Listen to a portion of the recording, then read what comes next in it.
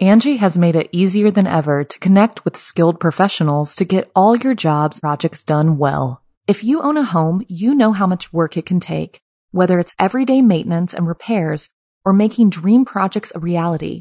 It can be hard just to know where to start, but now all you need to do is Angie that and find a skilled local pro who will deliver the quality and expertise you need.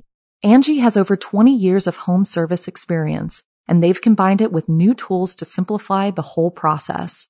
Bring them your project online or with the Angie app, answer a few questions, and Angie can handle the rest from start to finish or help you compare quotes from multiple pros and connect instantly, which means you can take care of just about any home project in just a few taps. Because when it comes to getting the most out of your home, you can do this when you Angie that. Download the free Angie mobile app today or visit Angie.com. That's ANGI.com. At Evernorth Health Services, we believe costs shouldn't get in the way of life-changing care, and we're doing everything in our power to make it possible. Behavioral health solutions that also keep your projections at their best? It's possible. Pharmacy benefits that benefit your bottom line? It's possible.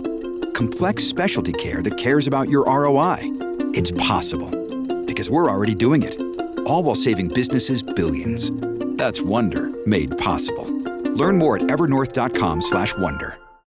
When you need mealtime inspiration, it's worth shopping Kroger, where you'll find over 30,000 mouth-watering choices that excite your inner foodie. And no matter what tasty choice you make, you'll enjoy our everyday low prices, plus extra ways to save, like digital coupons worth over $600 each week. You can also save up to $1 off per gallon at the pump with fuel points. More savings and more inspiring flavors make shopping Kroger worth it every time. Kroger, fresh for everyone. Fuel restrictions apply.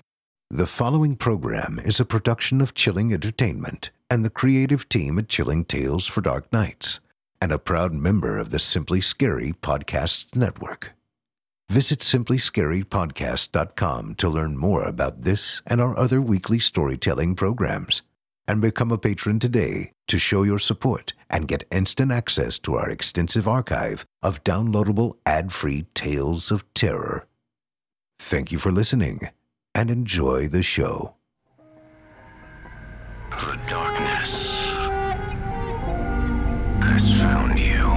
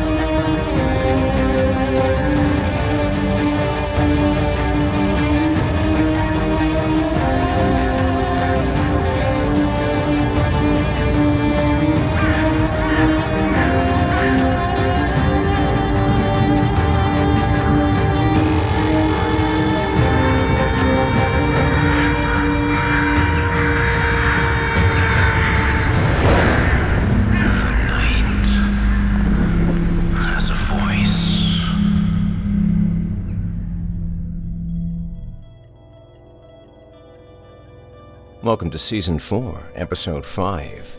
I'm your host, Jason Hill, and I am positively elated that you could be here tonight. We have a rare two-story episode this evening, featuring Horror Hill newcomer Irving Crane, and also, a personal favorite of mine, the always excellent G.V. Anderson. So best not waste any time. Why don't you step into my parlor, you succulent little morsel? This particular spider is feeling very hungry. Shall we? You're listening to the standard edition of this program.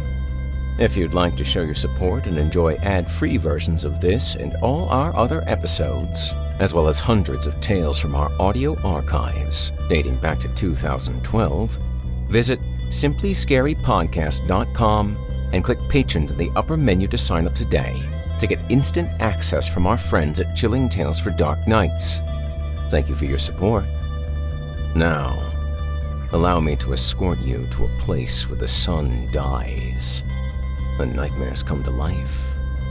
Welcome, listener, to the Horror Hill. You haven't found the darkness. The darkness has found you.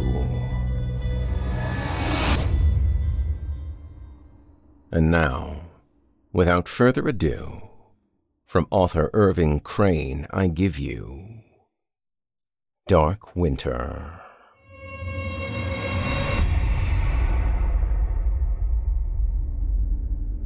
Look, Daddy, an airplane!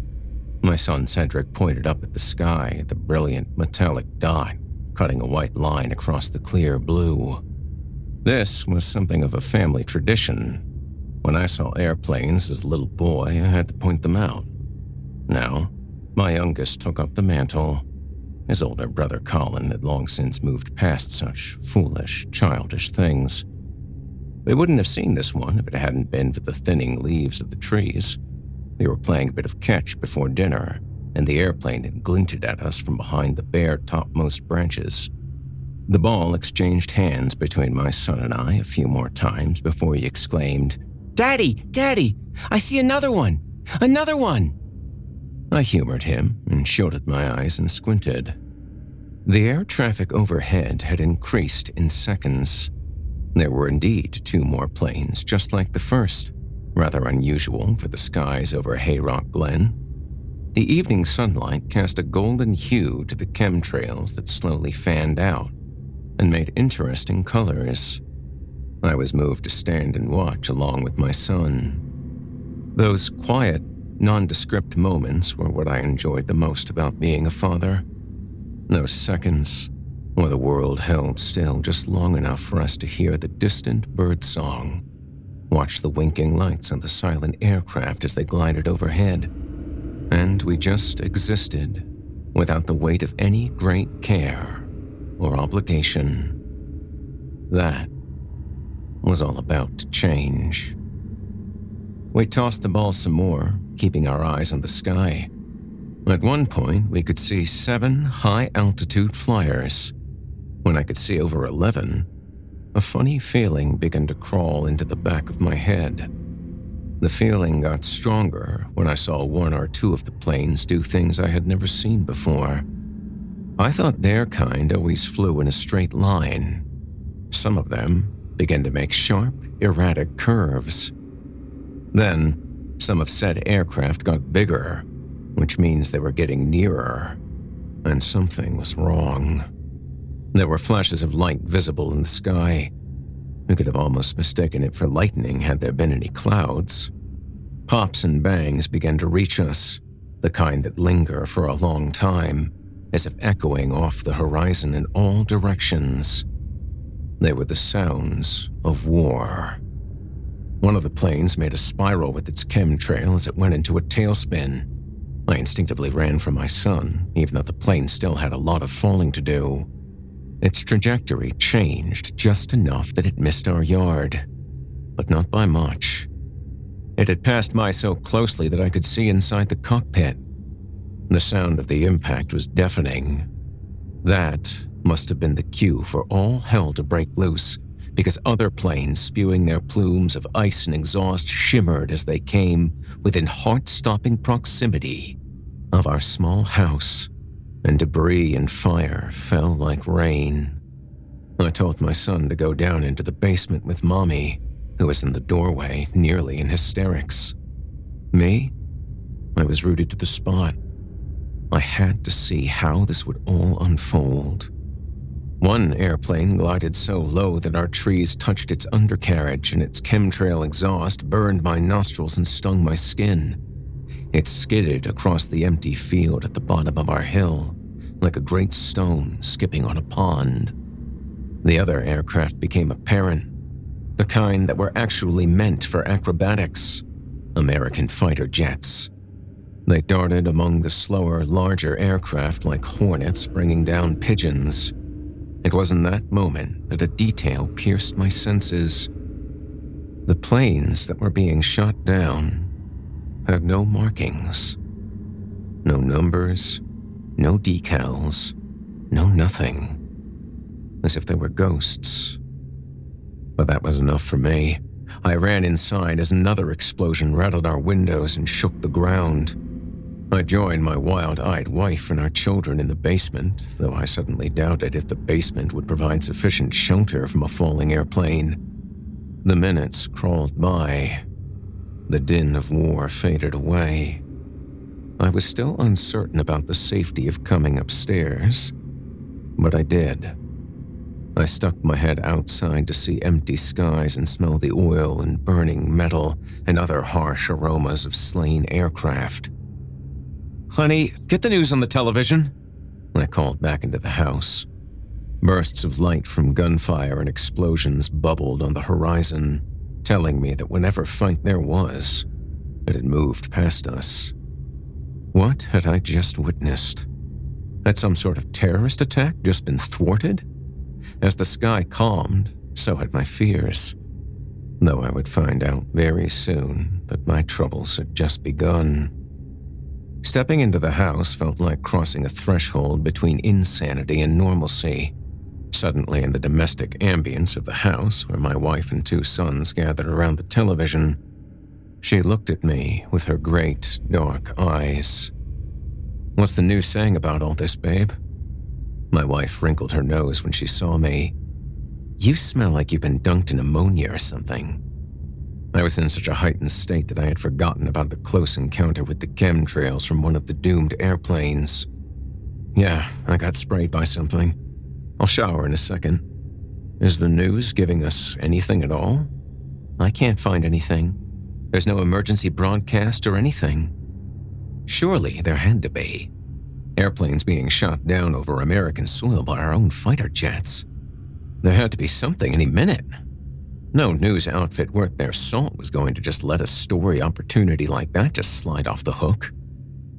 Or were they? The sky was the last place I had seen anything about what had just happened. I slept uneasily that night. I kept grabbing my phone and looking to see if anything hit the news. The internet was eerily silent, reporting on everything else but the takedown of nondescript aircraft. I thought I would have been too short on sleep to get up with the alarm, but no. I made it just fine. There was that whole need to work for a living. I cursed myself for being a devoted father and husband, like I was. I'd even gotten up early enough to get out the door with a few extra minutes. I was sure the school wouldn't want to pay me any overtime, so I took the time to do a little patrol around the area and see if I could see anything. I remembered the crash in the cornfield that was visible from my own yard. Finding the wounded field had been a cinch. The landscape was bare like the surface of the moon. There was the earth, dug up and upset by the impact of the aircraft and the explosion, but there was no debris and no people, as if the plane that had been shot down evaporated, and nobody thought it worthwhile to regulate rubbernecking. I stood next to the field of blackened cornstalks for a long moment, leaning on the hood of my truck with the door open and the gentle sounds of Kenny Chesney drifting out. Nothing to see here. How convenient. I brushed off the conspiracy theory devil and went to work. Couldn't keep the school waiting. There were wastebaskets to empty from under teachers' desks and from student bathrooms, not to mention the mop work made for me from the kids just existing. The world, as I knew it, seemed to go on as if nothing had happened. But something had happened.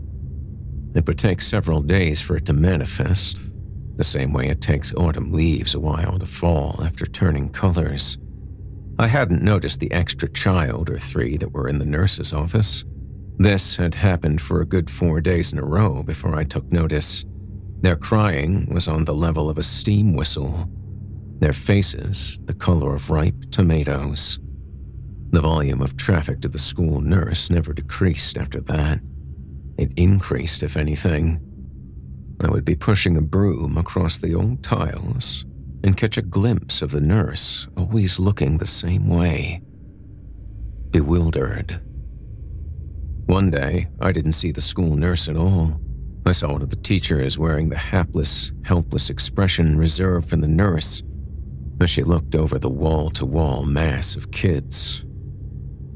Then, There weren't any kids, any teachers, or anyone else at the school, and the doors were locked up until further notice. The intense headaches became a town-wide problem, and the small hospital was overwhelmed in less than 3 days. Men, women, and children had such agony locked up in their skulls that the only way they could find relief was through heavy sedation, and there wasn't enough of that stuff to go around. I was out of work with the school locked up, so I was at home full-time with my wife, who couldn't stop screaming. She clawed at her scalp, pressed her palms against her ears, rocked from side to side on the bed, unable to reach some caliper, some vice, some piston deep inside her skull that would not relent. I don't know that I have ever felt so helpless than I did right then. My wife was right there in front of me, locked in a suffering that I couldn't comprehend, and I couldn't do anything for her. I had tried running to the dollar store for some over-the-counter headache relievers, but they were closed in the middle of their business hours. Everyone must have been home with a migraine. I peered in through the windows. Their shelves of meds stood with gaping spaces where all the Tylenol, Advil, aspirin, and similar used to be. I looked around at the landscape, pretty sure I could hear moans in the silence between breezes. My sighs rose in frozen clouds of mist. The air was getting colder by the day. There couldn't have been a worse time of year for things to go south like that. My chest tightened when I looked up at the radio tower. Someone was at the top right, next to the blaring red light that silently pulsed.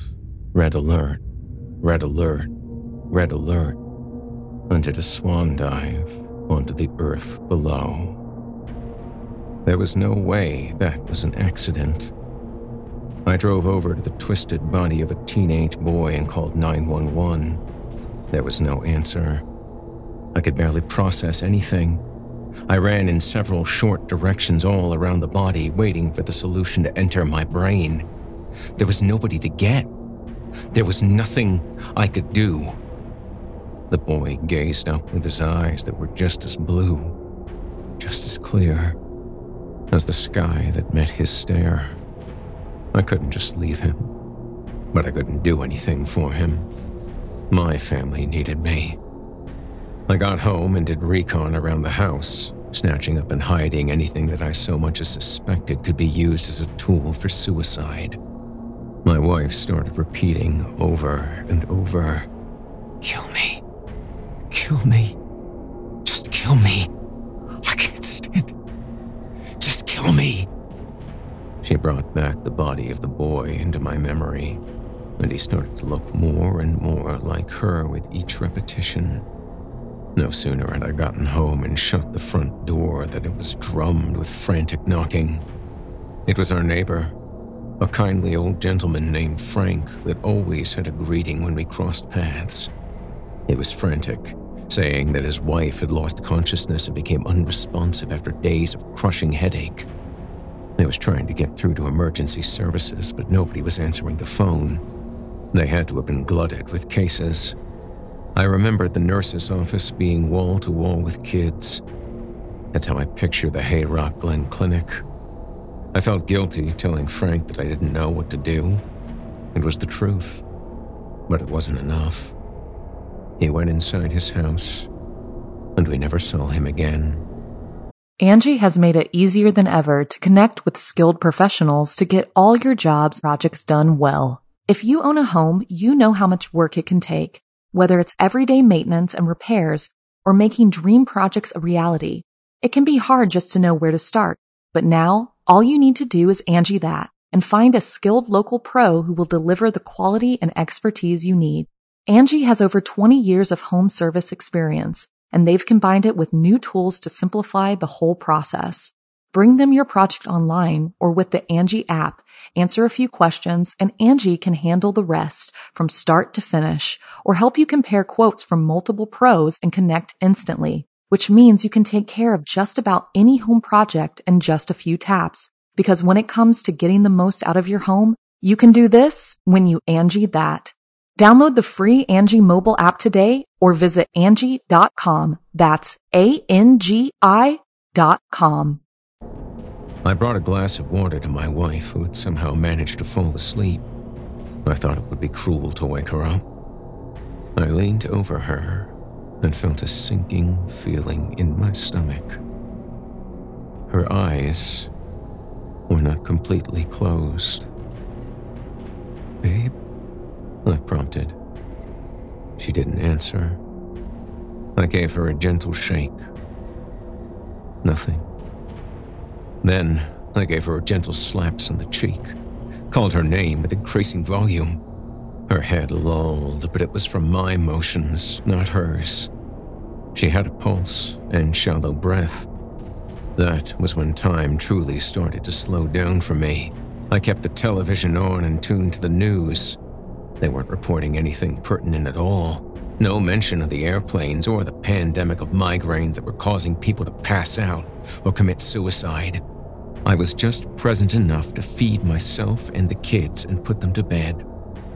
The rest of me was poised to react to the slightest sign of stirring from my wife. For 3 days, she was out like that. For 3 days, nobody answered the phone at the hospital. 3 days before she would open her eyes and weakly call my name. I almost wished she had kept her eyes closed.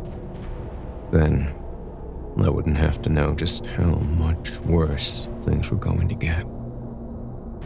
When things were finally a billowing dumpster fire of a nightmare, the news finally started reporting on what was happening. I guided my wife to the restroom. Her eyes ticked all over as if they would suddenly start seeing. Her one free hand, the one that wasn't holding my hand, trembled as it felt the wall, like the shaking antennae of a cockroach. I didn't want to see her eyes, and yet I couldn't stop looking at them. They were completely clouded over. Circles of gray, adrift in their seas of white. After she was done mourning over the loss of her vision, we got on with helping her whenever she needed to go. She stubbornly tried to remember a few key paths around the house. We spent a lot of time in front of the television together. The plump brunette woman prattled away as if everything had just been learned in the last hour. The entire United States has gotten a headache, thanks to a pathogen that has researchers baffled as to its origins or its means of distribution.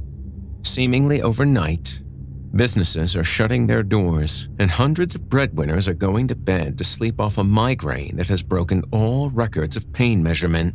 9 out of 10 people that succumb to the pathogen and the ensuing migraines will develop complete and total blindness. The camera switched to an aging woman wearing a white lab coat and thin-rimmed glasses. The inflammation is so intense that the optic nerves are crushed. But there's other data that suggests that the ensuing fever also cooks the retina. So, it's a double tap, you could say, of making sure that the infected lose their sight. They cut back to the reporter. There are some that are apparently immune to the pathogen, but they are the exception, by far. There was a knock at the door. I was about to go all-out ballistic on whoever was on the other side of that door wanting something at the worst possible time. It was the neighbor from across the street, the one that couldn't see. But he was accompanied by someone that could see, an older Mexican gentleman, Rory Mendez. Colm, you in there? I pinched both of my temples and opened the door, looking into the blind eyes of Ollie Griffith. Colm, Rory is trying to sell me something, and I can't tell if he's being straight with me or not. Oh, for God's sake, Ollie, why not? Because I can't see! Well, what do you want me to do about it? Double-check the deal that he's given me. Make sure that he's given me what he says he is, and that he's making the payment we agreed to. I looked into Mr. Mendez's eyes and saw the frustration kindling there. As far as I knew, Rory was an honest man. The two of us that could see guided the one that couldn't back to his own property. Rory steered us toward a small pile of lumber, stacked next to a larger one. He wants to buy a fourth of a cord for $50. Now, I need you to make sure I'm giving him 50 and that he's getting a fourth. I gave Ollie a look that I knew he couldn't see. Part of me hoped that he could feel it. I went from being useless to being a critical component of a business deal that had nothing to do with me. I waited for some sign that his conscience might be getting heavy, but nothing. He stood, waiting like any other old man waiting on customer service to clear the runway for his takeoff. All right, Ollie, you indeed have $50 in your hand from Mr. Mendez, and his apportioned wood amounts to a fourth of a cord if I have ever seen a fourth. Okay, Ollie said, all the pleasantness gone, as if dismissing a genie now that his wish had been granted. Rory and I exchanged looks. How you holding up, Rory? I said with a knowing smirk. He shrugged. I might get some respect now that people can't see I'm Mexican. They both laughed. Our faces of amusement both burned out at the same pace, and the serious, sober glowering draped us. Think we can stay gainfully employed because of these? Rory said, pointing to his eyes. The work will be steady. I don't know about the pay. Rory flashed a grin of white teeth and nodded to the door. I'm not a stingy old shitcomb. You need me? I'm right over there. Well, I appreciate you. He nodded and excused himself. Winter crept in and wouldn't let up. It was like a bad scene from a movie where all the characters are in the trash compactor and the walls just keep closing in to crush them. The cold got colder. The dark skies got darker, and the tension in our little town grew.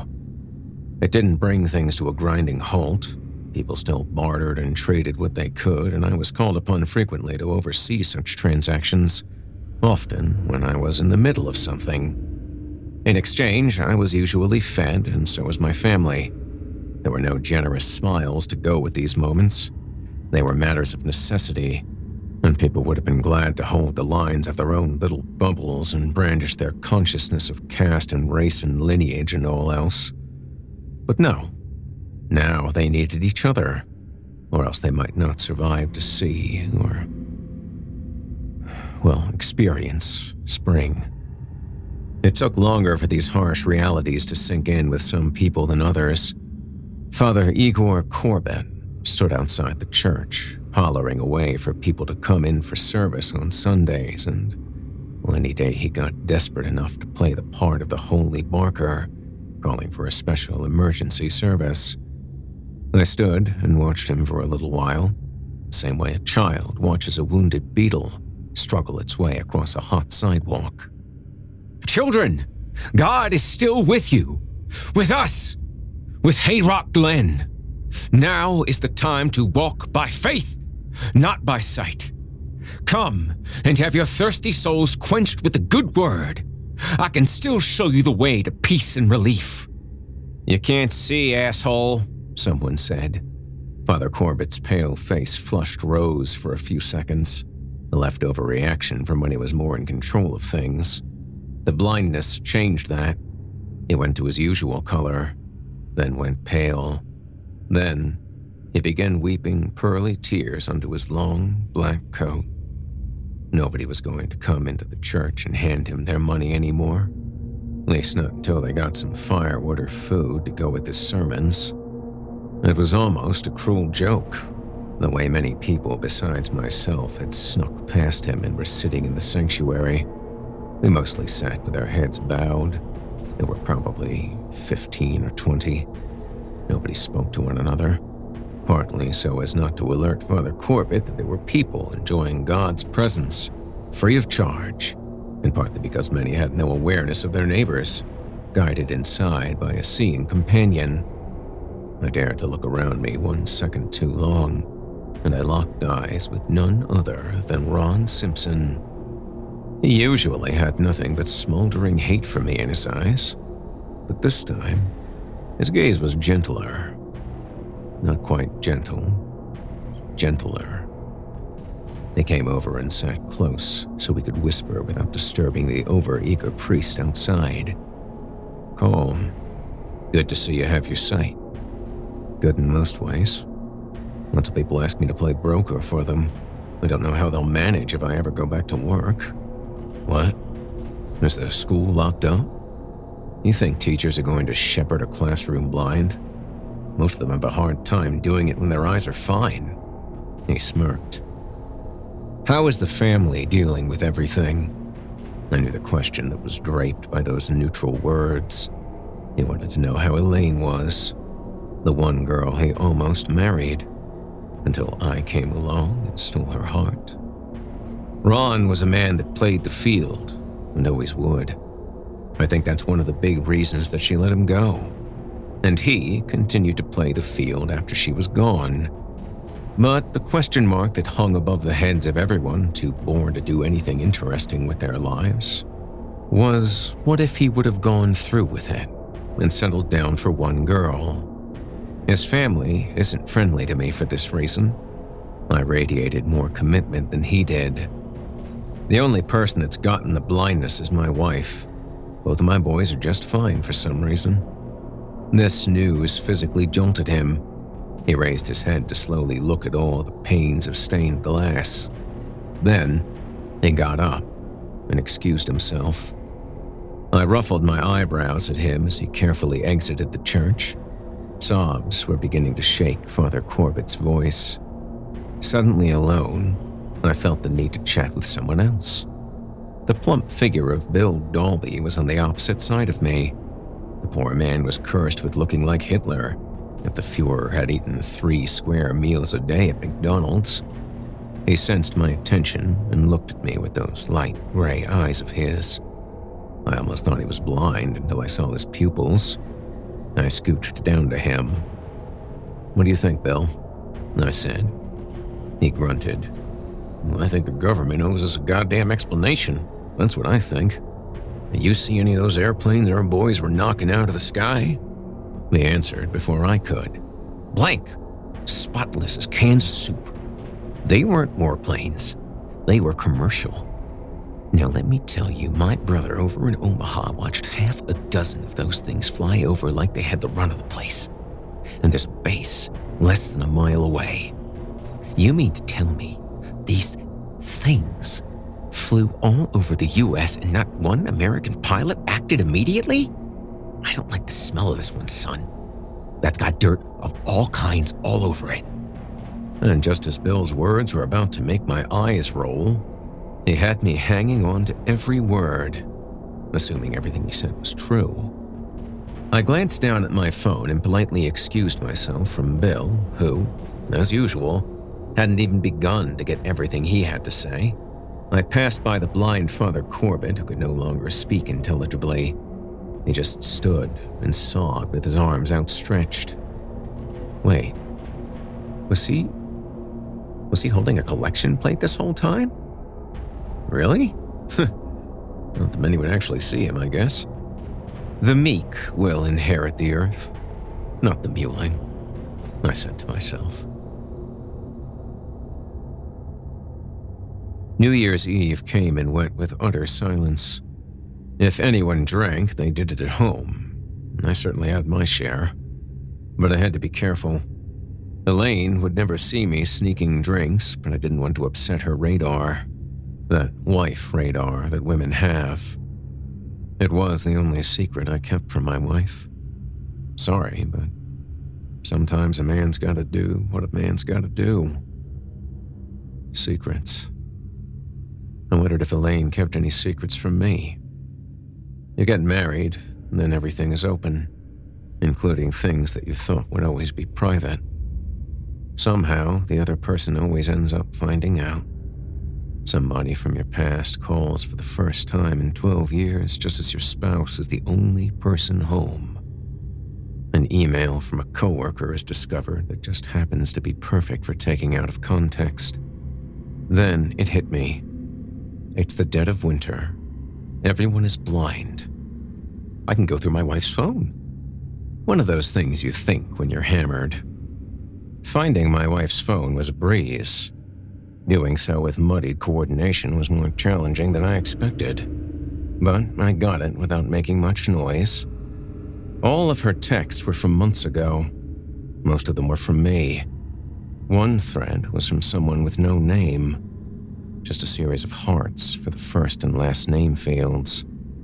My inebriated brain triple-checked that it was a separate thread from my messages. She had been talking to someone behind my back, using eager, surreptitious words that someone like me was never supposed to discover. I eventually found a message where she called him by name. Ron.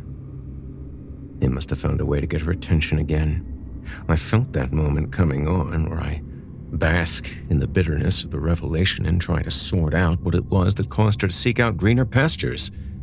Before that could happen, I needed to check something else. I accessed her voicemail. There was one from Ron, dated from the Sunday that I had run into him at church. He was breaking up with her. He told her that he had no interest in caring for a blind woman, and their plans were off. It was terse and cold, just the way I had always figured him. I stood by the doorway to the boys' bedroom for a long while, reviewing mental footage of me and them and her, questioning just how good of a father I really was.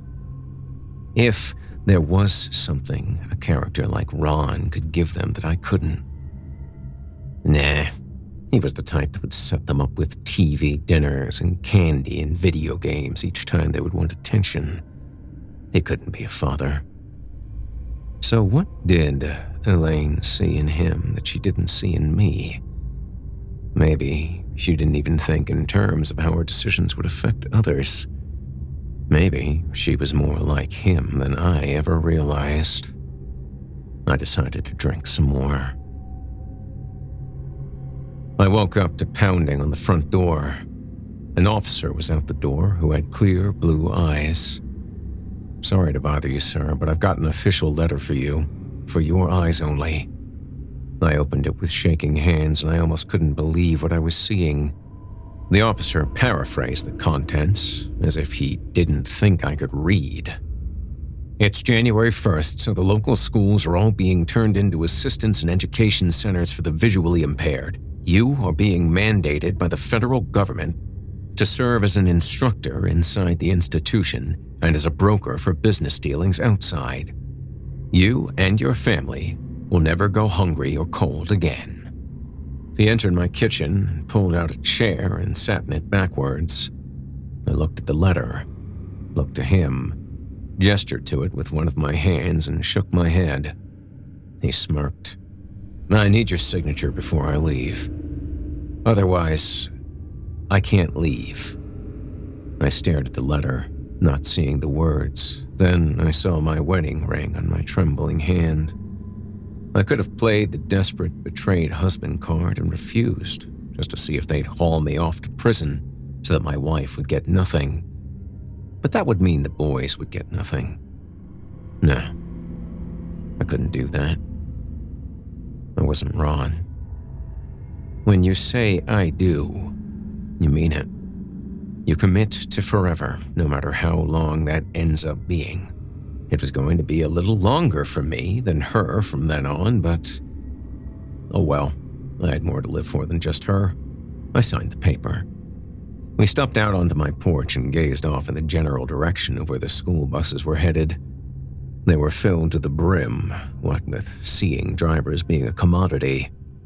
The meek shall inherit the earth, the man mused out loud. I shrugged my shoulders. I've met some really brash people without their eyesight. Well, they'll have to learn to be meek if they want to gain any independence. Right now, all those people needing your help have the system in a lockdown. We need you to help these people stand on their own 2 feet and see with their own 2 hands. I looked through the open window at my wife, who sat, rather symbolically, on the couch in front of the television as she watched the news. Perhaps the people I was going to help would see value in me that she didn't. I would let her hear Ron's message. Eventually.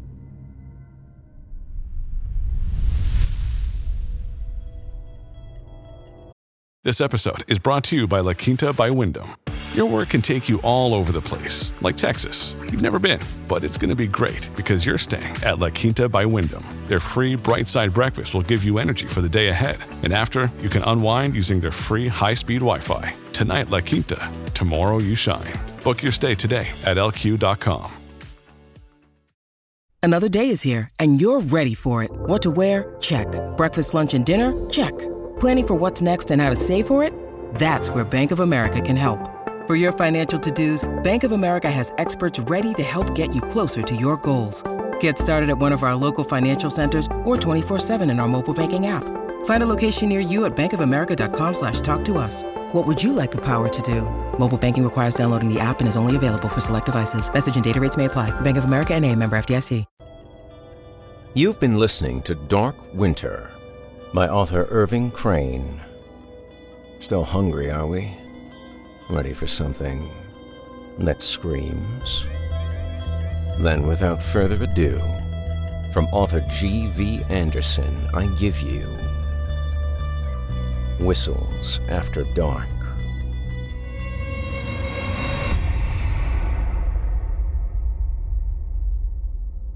Dark and stormy nights work best for wrecking, my grandfather always said.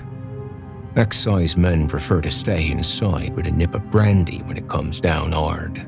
The fat cats lazing by the customs house fire, the lot of them. So, we could stand safe in the cliffs west of Pulparo as long as we liked. That's one of my earliest memories. 8 years old and wet through, shivering miserably for hours in the dark because we carried no lights to give us away. Gorse snagging my breeches. I kept my eyes closed against the rain most of the night. I don't think I even stirred when the shout went up. A ship's light too close to shore, like a stray star far from home. Grandfer got me moving with a cuff round the ear. I followed the men carefully along the cliff, my finger hooked into Grandfer's coat pocket so I wouldn't get lost. There were 4 or 5 of us, the men rough. They smelled musky, sour. Coarse bristles covered their chins. The rain cut lines down their dirty faces, black from the mines. I was awed by them, when my grandfather, and more than a bit scared of their fists. Slowly, mud sucking at our ankles, we picked our way down to the beach. There'd be hundreds of them along the coast. Some of them hardly be beaches at all, but sheets of stone cut into ripples by the sea. This one, our one, was a shingle set deep within the granite cliff. Hard to spot. I hated it. The jagged stones and shell shards always stabbed through the thin soles of my shoes. The squall had blown itself out by the time the sky paled. Numb and salt-scabbed, we were the first down by the water that morning. Reckon works like that. We're scavengers, you see. Now smuggling's different. Dangerous. Smuggling's what the excise men will hang us for, unless we bribe them first. But picking up what's washed ashore after ships hit the rocks is all right, so long as there's no crew left alive to claim it. Well, there were someone that day. We didn't see him at first. Casks of brandy lay smashed up on waterside. Gulls squabbled over what liquor lingered in the kegs' open bellies before the men chased them off. Bolts of sea-spoiled silk and green baccy clogged the rock pools. My grandfather and his men saved what they could, pulling things further up the beach to dry out, but it was a small pile. Most of it had been lost to sea or washed up elsewhere.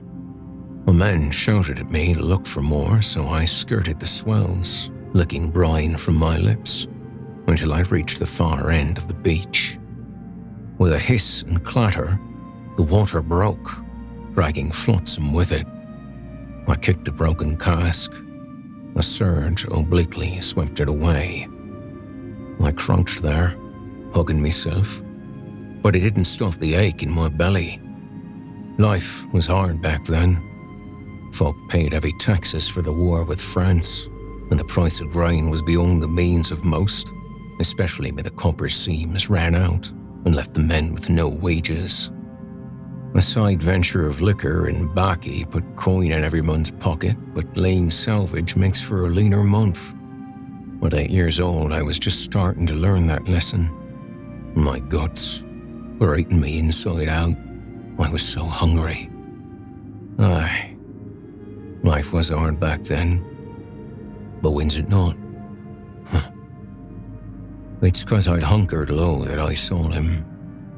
The sea had set him down past the craggy rocks that cut our beach off from another smaller bank.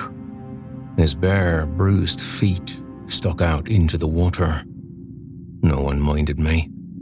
I clambered over the rocks to peer at him, hoping he'd be a Navy man, maybe an officer, like father. Better yet, a captain. My tiny mind spun with excitement. But the man didn't have no blue coat with shiny buttons. He looked poorer than I. No, worse. Mama worked hard to keep me presentable. The man's waistcoat was gone, his breeches stiff with soot. His ankles were skinny, the tendon running down his heel sharp as a blade. "Hello?" I said, suddenly timid. He heard me, raised his pallid cheek, mouthed something. "Water." "Colin!" my grandfather bellowed. I flinched, nearly fell off the rock. "What do you got over there?" He was already on his way, huffing and crunching over the shingle. I waved my arms, grinned stupidly.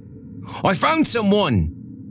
I didn't understand the fear in my grandfather's face at first, nor the despair in his voice as he called to the others. They were thinking with their empty bellies and the cries of their children, the pittance we'd managed to collect so far. At any moment, rivals from the east could swoop in and leave us with even less. And now, this man, low as he looked, with his right to every bit of salvage. Perhaps this was kinder. Yes, kinder. Or at least less cruel. They'd only have died alone on the beach otherwise, drowning when the tide came in. Grandfather pushed me out the way, without stopping for his men, or not heeding to know what they'd say. He climbed over the rocks, fished about for a sharp piece of slate, yanked the man's head back by his ratty hair, and slashed his neck.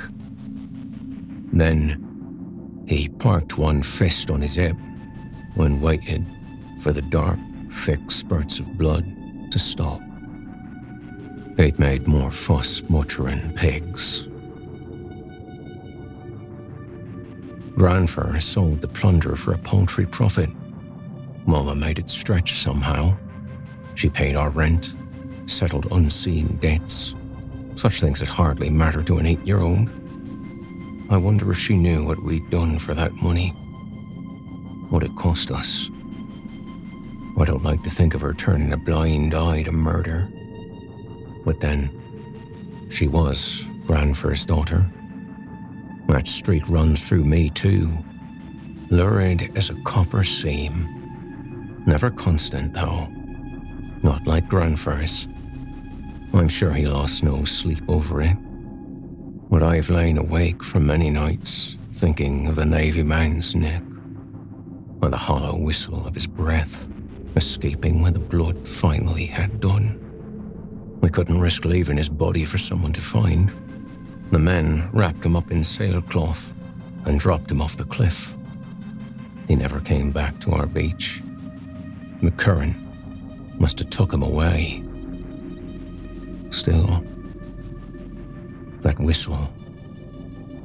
Granfer ran goods from time to time, a proper smuggler then he was.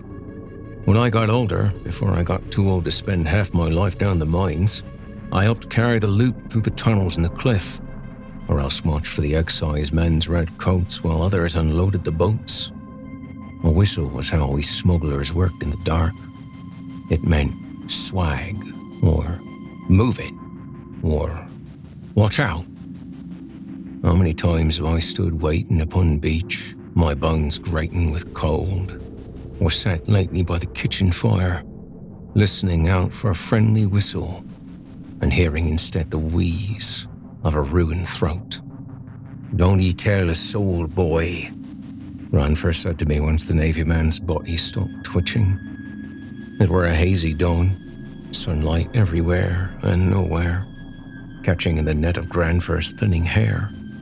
When I couldn't look at him, he pinned my shoulder against the rocks with the heel of his hand, the bloody slate still pinched between his fingers. "Breathe a word of this, and I'll make ye sorry, long as I live." I believed him. My life down the mines had given him a mean hunch to his back, like he was curling up on himself, storing his strength. I'd seen him swing at people in anger. Mama always fixed his knuckles afterwards. If he took a swing at me, would she fix his knuckles first? Or my face? So, I stayed quiet. I let the deathly whistle claw at me for years, even as we kept watching for wrecks. No one else washed ashore, but the ships that broke apart on the rocks still spilled lives into the sea, along with their booty. Up on the cliff, we whooped and cheered our good fortune. Granfer often joked it would be the gibbet for him. It squeals at the slightest breeze, this thing, rusted the colour of red sandstone. The cage dangles freely over Talon Bay. They say it's the best view in Cornwall. Anyway, Granfer never got the pleasure because he went in his own bed as quietly as you please, and Mama had him buried in the churchyard, like a proper gentleman. I was head of a household at 16. At the funeral, Mama saw the worry on my face. She cupped and kissed it sadly. The fuzz around my jaw was darkening, but it was a child's face still. It must have pained her to see there the concern that should have been father's. But he was at sea, always at sea. No matter how many times I asked, no matter that other Navy men got shore leave or sent money home, we never got visits, nor any such money, not even a letter.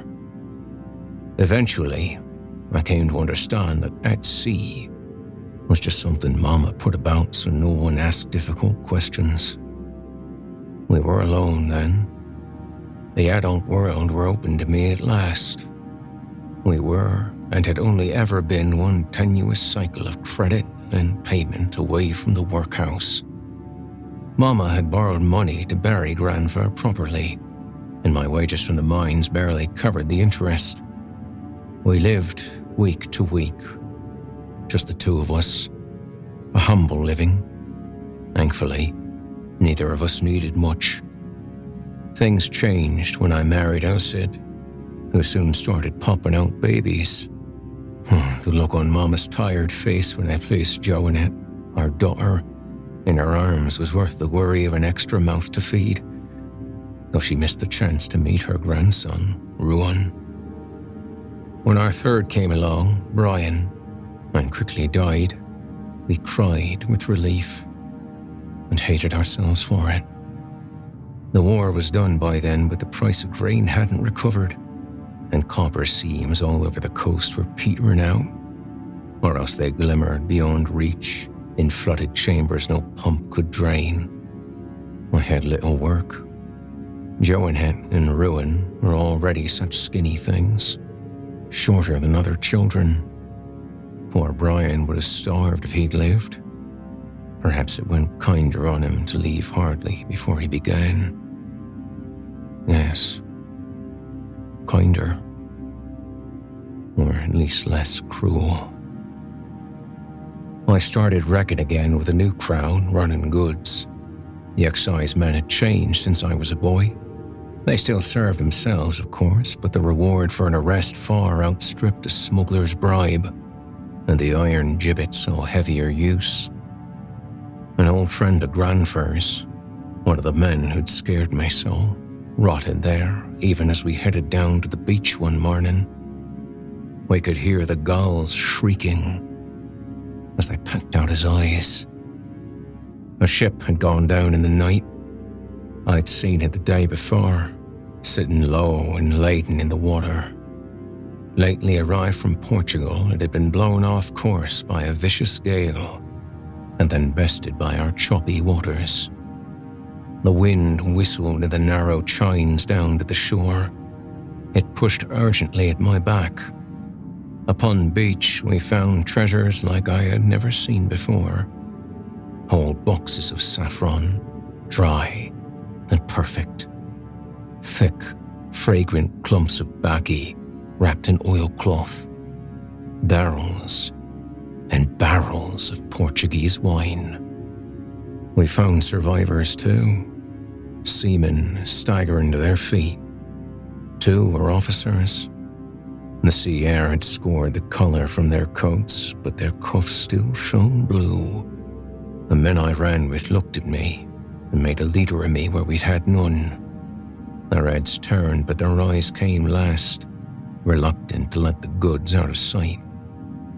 What do we do, Colin? My grandfather would have bled the survivors dry by now, that lurid streak showing itself. I said to him, "What say you all? Quick now, before they get their bearings." And as soon as the words left my mouth, I knew I was no more than asking permission. I'd already made up my mind to strike first. I saw a year of good meals for my family in the saffron alone, our rent paid, our debts cleared, maybe even a little put aside, such things that matter a great deal when you're grown. My men felt the same, but this wasn't like Granfer putting some poor soul out of its misery. This was bloody, tight-lipped murder. We were matched in numbers and strength. Just so it came down to our nerve. Gods forgive us. We didn't even give him a fighting chance. One I throttled. The ship's boy, I think, scrawny enough for a single hand to encircle its neck. How easy it was. And yet how hard to crush a windpipe. How long you must cling to your sin to be sure it's done. To the lips of the dead turn quite blue. Essel comes from the moor where the granite backbone of Cornwall breaches the land like a whale's back. She's not coastal folk like me. Smuggling's not in her blood, nor that copper streak. Whenever the whistle came of a night, a new shipment's come, she'd narrow her eyes and ask me exactly where I thought I was going. My cut with the saffron bought her a new dress, a peace offering. She refused to wear it. I wouldn't tell her how I came to pay for it, but she knew it had something to do with my lying awake in the bed beside her, rubbing at my hands. If they fell still, the crunch of that boy's throat would tingle through the pads of my fingers. I had started to hear whistling outside our window at odd hours. I'd spring out of bed and downstairs only to open the door and find nothing and something. A weight. A shadow. A judgment. Did something go wrong with the last run? Estelle asked. She chose her moment, our legs tangled, my hands scrunched in her hair. Content, dozy after such tender coupling. What makes you think that? She yawned, draped an arm across my chest with a careful, measured ease. You're restless. And the dress. My heart was hammering. Could she feel it? I rolled up and over her and buried my face into her breasts. Won't you wear it for me? She pried me off, held me by the throat at arm's length. I'd always liked that before. If you tell me what it cost, let go. Tell me what you did. I said, let go. Her eyes glinted strangely silver in the dark, a seam of tin, not copper. She opened her fingers and sat up with me, waiting for me to speak. And speak I did. Granfer was ash and sod. He couldn't frighten me anymore. I told her about the Navy man he'd killed. I then told her, more slowly, of the men we'd drowned, and the boy I'd strangled with my own bare hands. Talking about it was like telling the story of someone else's crimes. I knew I'd done it. I could still feel the ghost of the boy's grip on my forearm days later. But somehow, I tricked myself into thinking I hadn't been there at all. And now, the whistles after dark, the heaviness outside our home. I sobbed, scared out of my wits. Everything had been for the benefit of Iselle, Joannet, and Rouen. For their comfort, I brought the devil upon them instead. You're trying to make a widow of me, you damned fool, Iselle hissed, covering my mouth to muffle my cries. These dead men will come looking for ye sooner or later. Confess to them. Perhaps they'll take pity on ye. She glanced at the dress, slung over the back of a chair. Burn that thing. It was folly to buy it. She was right. I'd be the only son of a penniless spinster. A widow, if people are being generous about Mama. Whore, if they aren't. And grandson of a known rum runner. I never ate 3 square meals a day in me life.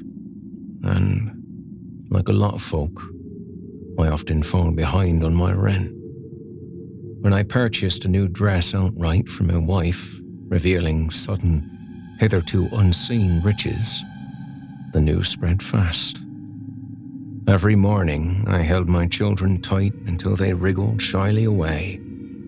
Let them have cores of rare tin, clean as pearls, like Iselle. God bless her. She stained her hands red, helping me move the last of the saffron. But it weren't enough. Her dress still smoldered in the hearth, refusing to burn when the excise men came for me. They call it a hanging in chains, but there's no chains, just iron bars. Below lie rocks rimmed with white sea foam, and ahead the secret beaches, the nooks and coves of my trade. The height made me dizzy at first. Now thirst's taken over. At night, neither matter.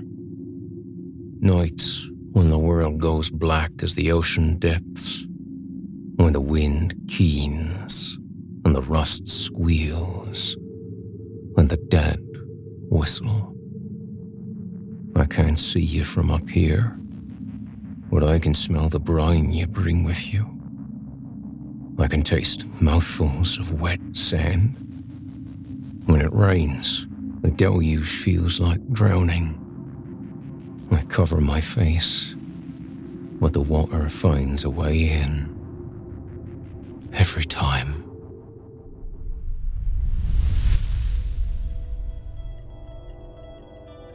You've been listening to Whistles After Dark by author G.V. Anderson. Dark Winter was written by and brought to you courtesy of Irving Crane. Irving Crane is a horror fiction author hailing from the small town of Crescent City, California, where he fishes by day and weaves tales of terror by night. When he's not working or writing, he enjoys spending time with his 2 dogs and taking photos as a hobby. Whistles After Dark was written by and brought to you courtesy of G.V. Anderson. G.V. Anderson is a British writer whose professional debut won the World Fantasy Award for Best Short Fiction in 2017. Her stories have appeared or are forthcoming in Strange Horizons, Fantasy and Science Fiction, Nightmare, Lightspeed, and Interzone. She is currently working on her first novel. If you enjoyed what you've heard on today's program, please take a moment to stop by our iTunes page or wherever else you listen to your favorite podcasts and leave us a 5-star review and a kind word. It makes a huge difference and would mean a lot to me. If you'd like to hear more lengthy tales, be sure to take a look at my audiobooks, available now on audible.com. If you'd like to hear a premium, ad-free edition of tonight's and all our other episodes, visit simplyscarypodcast.com today and click the Patrons link in the menu at the top of the screen.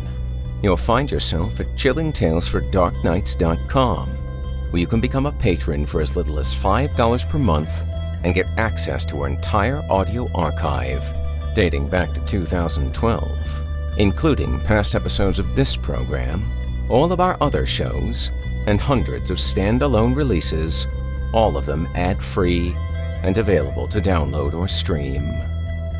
Thanks so much for your time and for giving our sponsors a try today.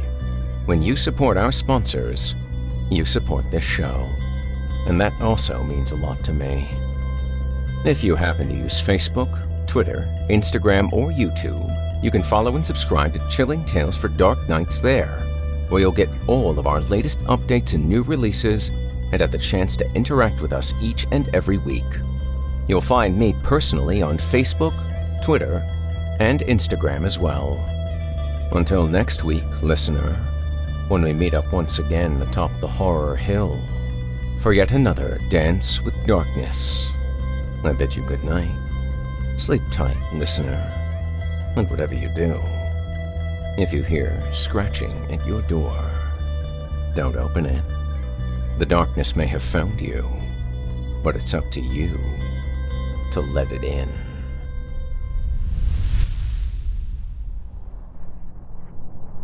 You've been listening to Horror Hill, a production of Chilling Entertainment and the creative team at Chilling Tales for Dark Nights, as well as a proud member of the Simply Scary Podcast Network. Visit simplyscarypodcast.com today to learn more about our network and our other amazing storytelling programs. Tonight's program was hosted and its featured stories performed by yours truly, Jason Hill, unless otherwise noted. Selected stories have been adapted with the kind permission of their respective authors. Sound design, original music, and final mixing and mastering provided by Felipe Ojeda under the guidance of executive producer and director Craig Groshek. The program's logo was created by Craig Groshek, and this week's artwork provided by Omega Black, unless otherwise noted. Got a scary tale of your own that you'd like performed? I take submissions. Email it to me today at horrorhill@simplyscarypodcast.com to have your terrifying tome considered for production in a future episode of the show. If you enjoyed what you've heard on tonight's program and are joining us on your favorite podcast app, subscribe to us to be sure you never miss an episode, and leave us a 5-star review and a comment. Your feedback means a lot to me. You can also follow Chilling Tales for Dark Nights and Horror Hill on Facebook to connect anytime and get the latest updates. If you're listening on the Chilling Tales for Dark Nights YouTube channel, do us a favor and hit the subscribe button and the bell notification icon to get more spooky tales from me and the crew, and another episode of this program each and every week. And don't forget to hit that thumbs up button to tell us how we're doing, and leave a kind word or a request. If you can never get enough spooky stories and can't wait until next week for more, and haven't already, be sure to check out Chilling Tales for Dark Nights on YouTube for hundreds of free audio horror stories, including more performances from yours truly, and consider supporting us by becoming a patron at chillingtalesfordarknights.com. In addition to helping us out, you'll get exclusive access to our audio archive and ad-free downloads of all your favorite stories, including those you've heard on this program. As for me, I'll be back next week with more frightening fiction to haunt your dreams. Until next time, I'm Jason Hill, and you've been listening to the Horror Hill Podcast. Good evening, and sweet dreams.